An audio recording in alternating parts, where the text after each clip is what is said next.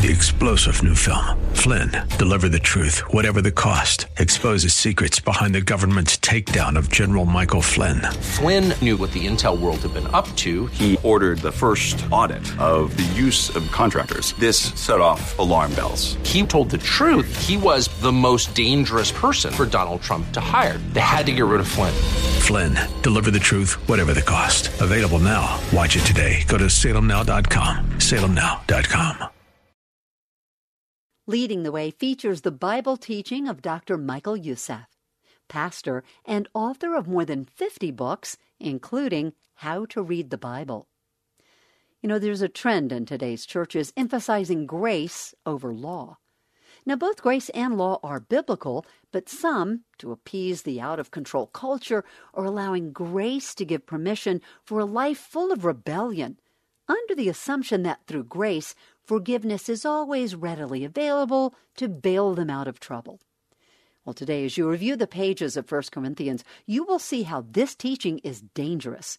Listen with me as Dr. Michael Youssef outlines the points of today's message from his series, Healthy Living in a Sick World. In 1 Corinthians chapter 8, he gives us 3 reasons as to why we are not free to act and behave as we want to. 3 reasons. He tells them first that knowledge alone is not complete.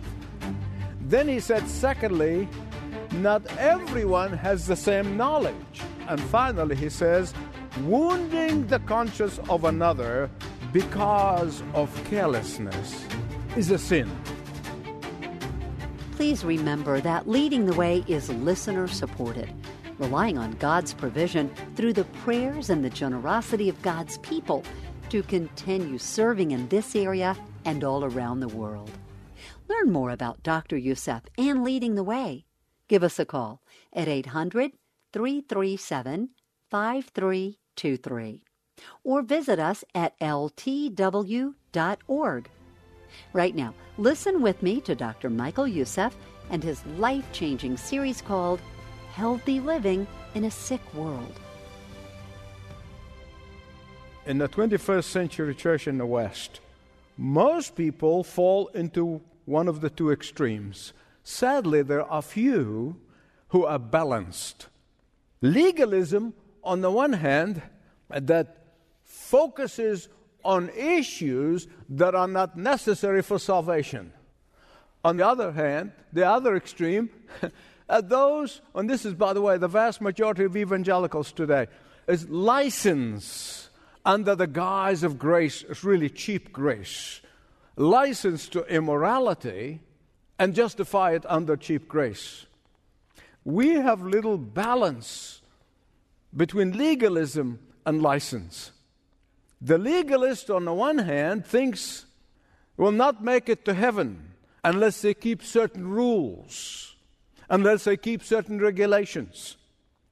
On the other extremes, we have the blatant flaunting of the freedom into promiscuousness. Now, you must understand that liberty and freedom are at the very core of the Christian faith. Can I get an amen? In John chapter 8, verse 31 and 32, here's what Jesus said, if you hold unto my teaching, you really are my disciples, and then you will know the truth, and the truth shall set you what? Free. 2 Corinthians 3:17, Paul said that where the Spirit of the Lord is, there is freedom and liberty. Galatians chapter 5, verse 1, it is for freedom that Christ has set you free. But freedom and liberty does not mean that we have an unbridled license to sin. That's not what freedom means. Freedom in Christ never means freedom to sin. But here the Apostle Paul is saying more than that. He is saying even in the gray areas where we have freedom, we are not totally free. Even in the areas that are really up to the individual believer to handle, we're not totally free. Why? Because it may cause others to stumble. It may cause others to sin. It may cause others to fall. This is not legalism where people say this is a list of do's and don'ts and you must follow them. But if you don't follow this list, you're not saved. No, and a million no's. Listen to me. Your spiritual temperature is not measured by keeping a man-made rules. You are to live a spirit-filled life, not a rule-bound life. The buzzword among the liberal evangelicals today is this: ambiguity. Ambiguity. Just be ambiguous. So we don't know. We're not really sure. They don't care how many people are hindered from coming to the true faith in Jesus Christ. It doesn't matter to them who gets confused. It doesn't matter who departs from the faith. It doesn't matter who is led into sin because of their example. They say, I'm free, and I'm free. But the freedom that Christ gives us is freedom not to sin. Can you say that with me? Freedom not to sin. That's the freedom that the Bible talks about. Before we came to Him, we were slaves to sin. Now He sets us free. In fact, in 1 Corinthians chapter 8, He gives us 3 reasons as to why we are not free to act and behave as we want to. 3 reasons. Look at them with me, please. He tells them first that knowledge alone is not complete. Look at verses 1 to 3. Then he said, secondly, not everyone has the same knowledge. This is verses 4 to 7. And finally, he says, wounding the conscience of another because of carelessness is a sin. Let's look at these. He is saying knowledge is not enough. What's that mean? Here's the problem. There is not a single person in this room who got worried sick today or last week or last month at any point, or worried sick that after church you're going to go and eat food that was offered to idols. Right? You're probably saying, what in the world is this? What is this food offered to idols? Well, I'm glad you asked. The principle is this. When it comes to issues that are not specifically forbidden in the Word of God, how you are to exercise your freedom matters. All of my years in ministry, all of my life literally, I have heard believers, Christians in churches argue about drinking alcohol, or about what kind of movies to go to or go to movies at all. I heard believers argue about the music style in the church. Listen to me. There are churches that are split over the music. I have seen people split over dress code, dress style. The list goes on and on and on. People split over and want to get into a fight over these silly things that are not forbidden in the Bible.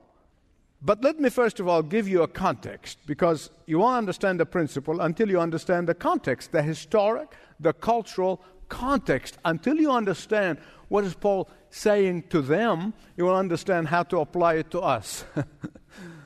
In the Greco-Roman culture, where the Corinthians were living, it was filled with polytheism. Polytheism, poly means many, theos, God, many gods. They were believing in many gods. I mean, they had a God for every day of the week. They had a God for every month of the year. They had a God for every need. They had a God for every circumstance. They were up to their eyeballs in gods. But they're not only polytheistic, they were dominic. What does that mean? They believed in many demons. Demons. They believed these demons, these evil spirits, are just too many to number. They had a demon for fire. They had a demon for water. They had a demon for the air. They had a demon for food. And they believed that all of these demons are really working hard in order to possess them. But how are these demons possess people? Here's what they believed. that these demons, first of all, they get into the meat. And so when you're eating meat that's already possessed with demons, and you eat it and you become possessed. Isn't that amazing? The terror that they lived in. They think this is the fastest way a demon spirit can possess you, is when they get in the food. And this is how the entire culture, the Roman culture, which was influenced by Hellenistic or Greek culture, they were living. So what is this man-made solution? You take this meat, you offer it to one of the gods or the goddesses first. That way you really strike two birds with one stone. You basically please the god, make them happy with this offering, and get them off your back. And secondly, the gods to whom you're offering this meat ahead of time, they will cleanse the meat from the demonic forces. See how Satan had them bound?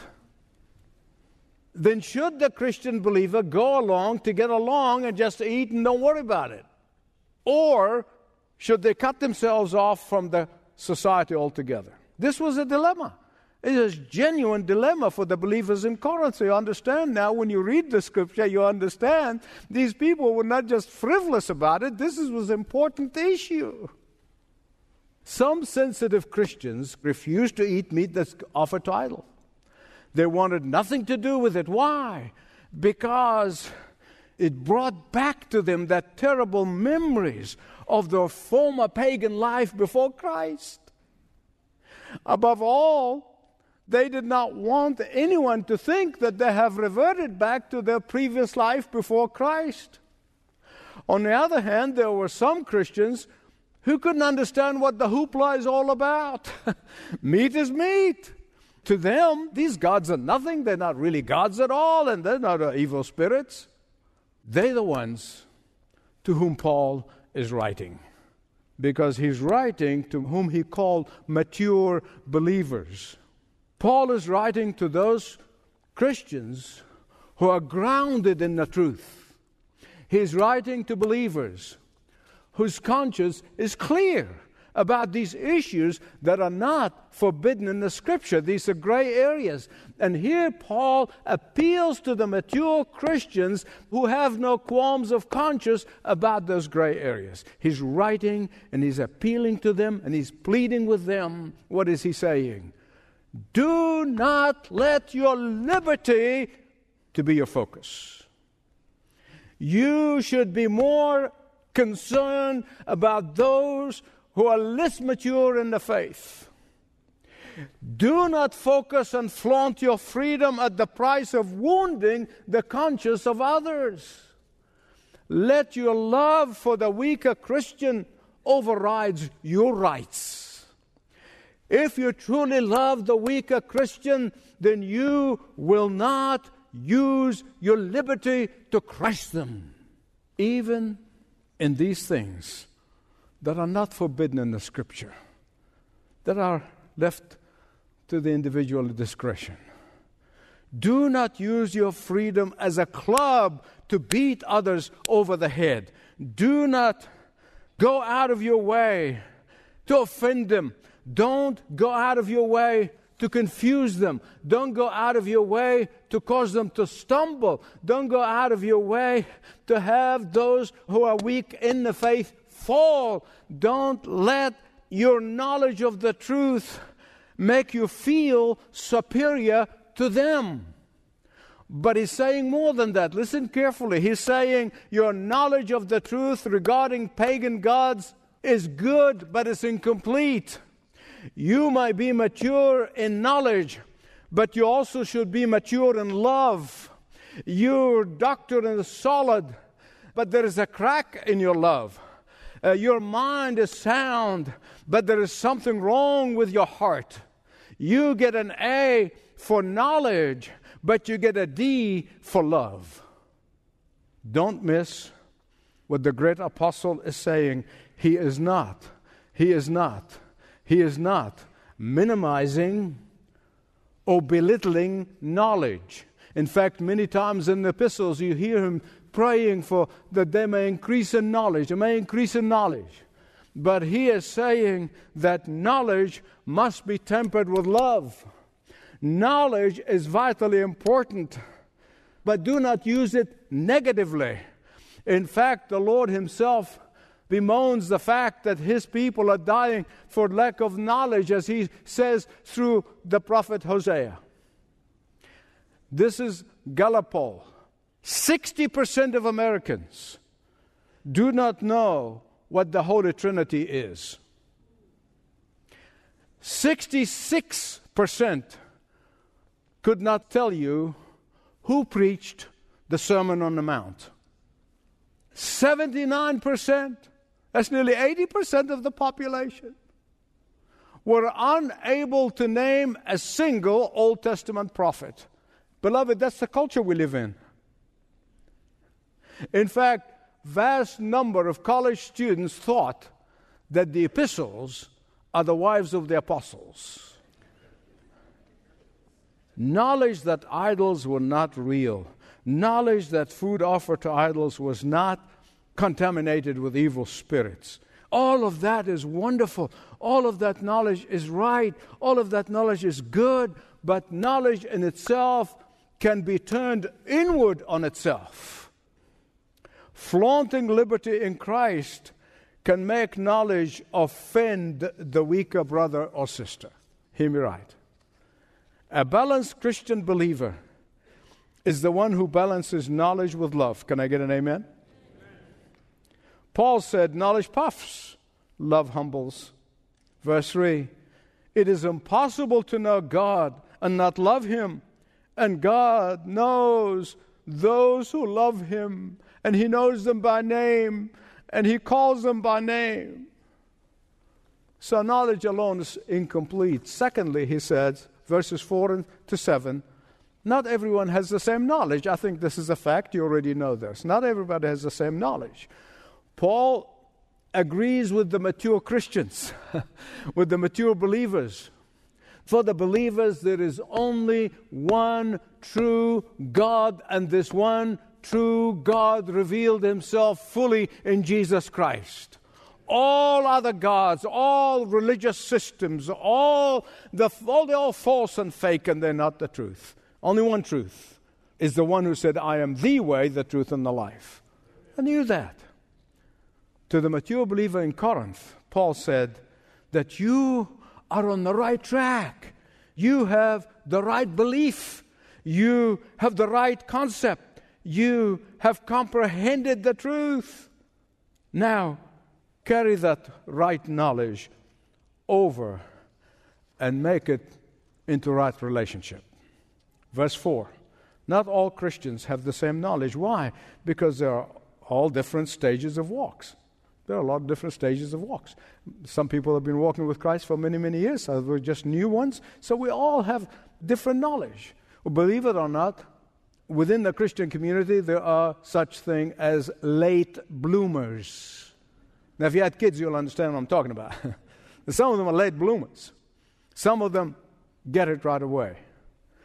Even though the act of eating is neither morally nor spiritually wrong, yet it becomes wrong when I deliberately and carelessly let it violate the weaker conscience of another believer. Thirdly, finally, wounding the conscience of another believer, weak believer, is a sin. It's a sin. Verse 8, neither eating nor not eating these types of meat will commend us to God. It's not going to affect my relationship with God if you eat or you don't eat. Doing things that are not forbidden in the Word of God is not significant, has no significance in our relationship with the Lord. Mark chapter 7, verse 15, Jesus said, it is not what you eat that defiles you, it's what comes out of your mind. Acts chapter 10, when the Lord showed Peter a vision of unclean food, and by Jewish standards it's just unclean, and God said, eat it. Don't forbid what God allowed. If an immature Christian or a weak Christian sees a mature Christian doing something that they, not the Bible, but they, the weaker ones, think is wrong, it could wound their conscience. If the believer's conscience is weak, it's because that brother or sister is just weak in the faith. And therefore, the mature Christian is mature because he or she is strong in the faith. And therefore, they should have better judgment. And that is why the strong has the responsibility not to offend the weak. Not the other way around. Let me repeat this. The strong has the responsibility not to offend the weak. And that, my beloved friends, requires sacrifice. Sacrifice. I'm going to tell you this as I conclude. True story. There was a family who loved hiking. The father particularly would take the family to hiking trips. And one day, they arrived into the picnic place, and he said to the family, he said, "You wait here, unpack the lunch, get it ready. I'm going to get up that steep one. I'm going to go on my own. I'm going to check it out. And I'm going to come back very soon." And so he goes up, and halfway through his climb, he heard a voice that literally, it terrified him, paralyzed him. And the voice said, "Daddy, take the safe path. I'm following you." It was his little boy. What do you think the father would do? "Oh, keep on coming, son. You're free to do that. Well, do whatever you're free. You're free. Come on. Come up if you want." No, not on your life. Why? Because the knowledgeable father is also a loving father. Don't split those two. Don't split them. A knowledgeable father is also a loving father. He turned around and immediately picked up his boy and went back. Beloved, being free in Christ is not sufficient to allow you to do things that may be harmless to you, but devastating to others. Think about this with me. Think about this with me, everyone. "Daddy, I'm following you. Mommy, I'm following you. Bible teacher, I'm following you. Church leader, I'm following you. Pastor, I'm following you." Holy Spirit of God, you probably have taken your own words that are recorded in the Scripture and applied them 2,000 ways to 2,000 different people. Whichever way, O Holy Spirit of God, you have applied that word to each of us, please allow that application, that implication, that conviction be burrowed so deep into our minds and hearts and will, so that we begin to live not just with knowledge, but allow this knowledge to be tempered with love for Father, Son, and Holy Spirit, triune God. We pray in Jesus' name. This is Leading the Way with pastor and author of the new book, How to Read the Bible, Dr. Michael Youssef. If you'd like to learn more about what it means to live for Christ, why don't you allow a pastor or a counselor from Leading the Way to help you? Start by filling out a short contact form at ltw.org/Jesus. Discover redemption woven through the pages of the Bible and experience spiritual renewal as you go beyond just reading the Bible to seeking the kingdom of God as you dig into the truth of its pages. That the Word of God itself is the only food that will sustain you spiritually, that will nourish you spiritually, that will encourage you every day. How to Read the Bible by Dr. Michael Youssef is available from ltw.org. ltw.org. You can also order products and connect further with Leading the Way by calling 800-337-5323. And that website again, ltw.org. Well, our time is up for this episode, but please do make plans to join Dr. Michael Youssef once again next time for a very special Leading the Way. Passionately proclaiming uncompromising truth. That is what Dr. Michael Youssef does each day on Leading the Way. You can also hear Dr. Youssef's teaching on your favorite podcast platform, such as Spotify, Apple Podcasts, iHeart, Google Podcasts, and more. Subscribe to Leading the Way today. This program is furnished by Leading the Way with Dr. Michael Youssef. 3-star General Michael J. Flynn, head of the Pentagon Intelligence Agency, knew all the government's dirty secrets. He was one of the most respected generals in the military. Flynn knew what the intel world had been up to. He understood its funding. He ordered the first audit of the use of contractors. This set off alarm bells. The explosive new documentary, Flynn, Deliver the Truth, Whatever the Cost, uncovers the facts behind this scandal. Flynn told the truth. He was the most dangerous person for Donald Trump to hire. I find out the worst enemy that I'm going to face in my life is right here in America. They took my assessment and they wanted me to change it. And I was like, I'm not changing it. They had to get rid of Flynn.